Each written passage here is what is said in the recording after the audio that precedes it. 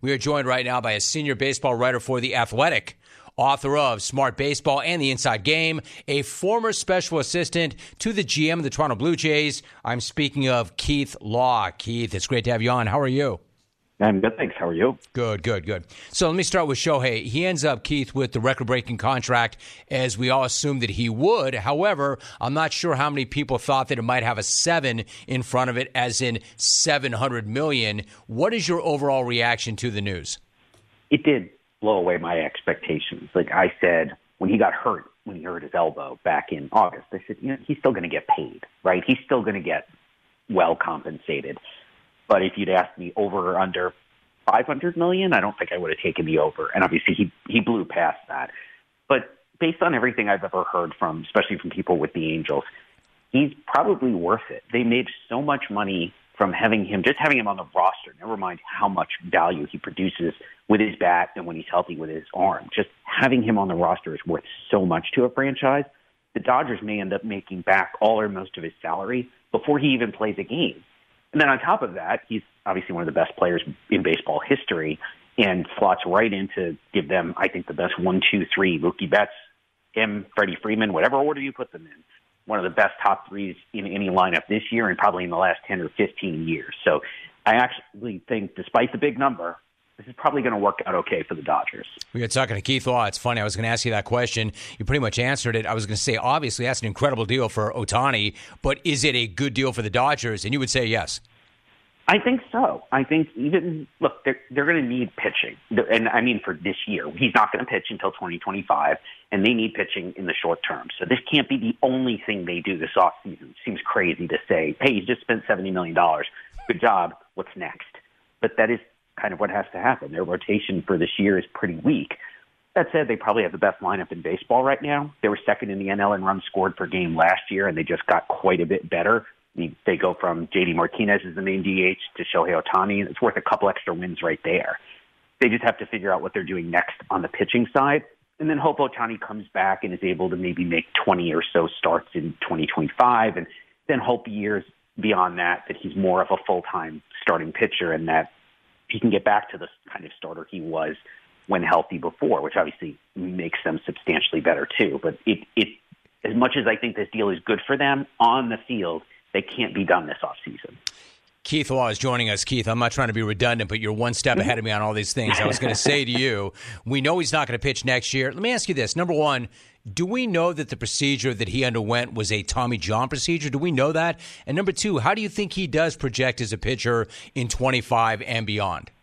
So we don't know. It's a great question, and someone even asked in the comments under my article today on The Athletic, why won't anyone say it was Tommy John? Because we don't know for sure. We know he had damage to the UCL, but we don't know what the actual surgery was. And a lot of pitchers, if it's only a partial tear to the ligament, opt for an internal brace, which gives the ligament a chance to heal itself. If it's a full tear, you have no choice. You have to have Tommy John or you're done. We just don't know which he had.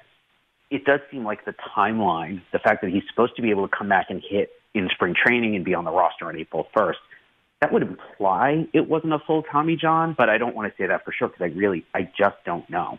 Either way, I would say after he misses, it's going to be 18 plus months before he's actually pitching in games again, I would say keep your expectations just for innings low for 2025. Because he's a full-time hitter, he can't go out and rehab in August, September, make the usual rehab starts in the minors, go to instructs or pitch in fall league like someone who is only a pitcher would be able to do.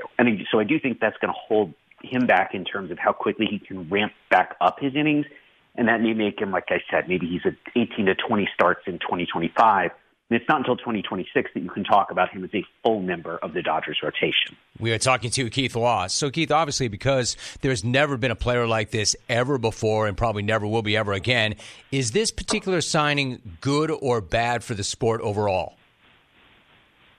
I know non-Dodgers fans probably don't want to hear this, but I think having he might be the best player in the history of the sport. He is certainly the most interesting in, maybe he's a unicorn, right? There's no other word for it. He is unique. We have never seen a player like this. I told my kids I don't expect to see a player like this again. Having him with a marquee team like the Dodgers in a huge media market, I think that's probably good for the sport. And I know that's not the best thing to say for competitive balance. It's not something fans of small market teams want to hear. But I do think the sport is generally healthier when at least some of our big market teams are good and when some of our superstars play for some of the most famous teams or the teams in the biggest markets. Doesn't have to all be that way. But a little bit of a skew in that direction, I think, is better for the overall health of the sport because we are trying to attract younger fans, try to bring a new generation of fans in as the existing fan base ages. And Ohtani is the kind of exciting player who I think he can do that. I think he can generate new interest in the sport for people who maybe haven't followed it much or have only been casual fans so far. I agree with you 100% on that point. Keith Law is joining us. I absolutely agree with that. You know, you mentioned a couple of teams that missed on him. What about the Angels? Like the Angels, frankly, they're not far from where I'm broadcasting from. Hate to say it, but they were kind of a mess with Ohtani. Where does that leave them without Ohtani? I mean, they just went all in the last couple of years, figuring we've got Trout, we've got Ohtani, we have to go for it. I agreed with that. I agreed with, honestly, just strip mining the farm system just to try to eke out one playoff appearance with those guys. They weren't able to do it for a whole host of reasons. But I do think the biggest one is probably the owner. Now they're in a situation where you've got Trout, who's probably past his peak and hasn't been able to play full seasons for several years now. You have no Ohtani. You lose him basically for just a draft pick, which is not going to help the team next year. And the farm system's in really bad shape because they've traded so many guys. They've lost picks. They've traded prospects. They are just they're in a bad way, and they need to tear it down. And I know Perry Manassian said, we're not trading Mike Trout. Absolutely not. They need to consider trading Mike Trout. They should probably be trading just about everybody at this point and doing a full rebuild.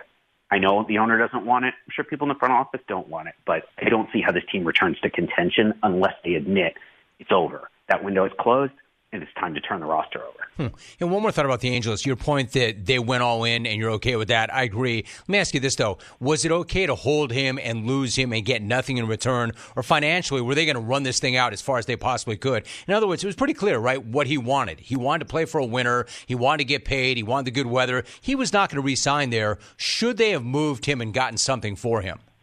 The baseball answer is absolutely. They should have put him and probably Trout out there over the summer. Now, Trout was hurt, so obviously that impacted his value. But Ohtani, for sure, in July, before he had either of his injuries, either the elbow injury that stopped him from pitching or I think it was an oblique injury that stopped him from hitting. In July, he was healthy and productive and would have fetched something on the trade market. Even if for just 2 months, he's worth so much on and off the field. They would have gotten a decent return for him. I wonder, and I don't know the answer to this, did they just keep him because he's worth so much money? Another 2+ months of having him on the roster is worth so much in merchandise and corporate signage and sponsorships that they said, yeah, we don't care about the 2 prospects we'll get in return. We'd rather take the $20 million in additional revenue we're getting because if he's gone, no one's coming to the games. And suddenly we lose a good bit of revenue instead. I don't know the answer to that either. I just assume that. I assume that that's what that was, and that would make sense, right? So let me finally ask you this. What about the deal? Like, it's a historic deal for a unicorn. Is it an outlier in the sense that, I mean, yeah, for the amount, but like Juan Soto, the Yankees trade for him, and he's going to enter his prime. When he comes up, like, has this reset the market? Will there be other major deals as a result, or is this just a major outlier? I think it's a major outlier because he's so unique on the field, but also off because he's Japanese and allowing a team to advertise into the Japanese market, sell corporate signage, sponsorships, and so on to Japanese firms, knowing that the audience for those games is going to be enormous. Any game he's in is going to be enormous over in Japan. No other player can really bring that to the table. Juan Soto, right now, I think would be the best free agent on the market next winter. My guess is he gets a deal that's a little better than all those huge deals we saw a year ago, right? Judge and Turner and Bogarts.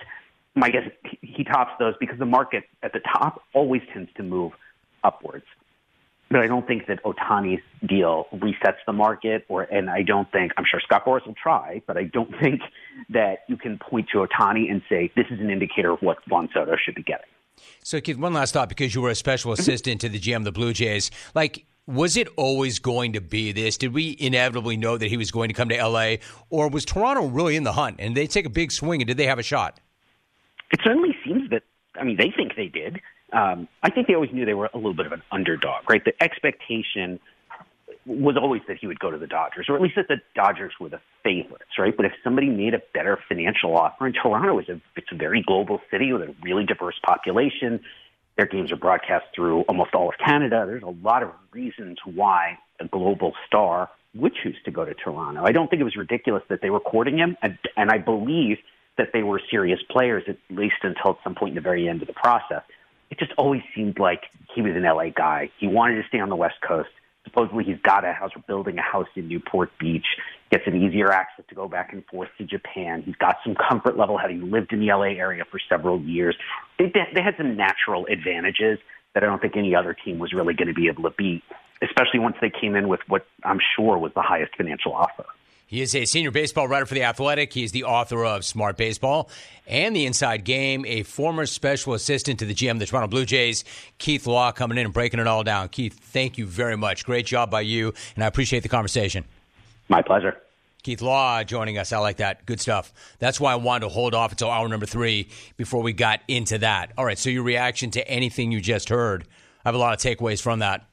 One of them being one of the first things he said, it's kind of funny to say that you just committed $70 million a year to one player, and you're still not done.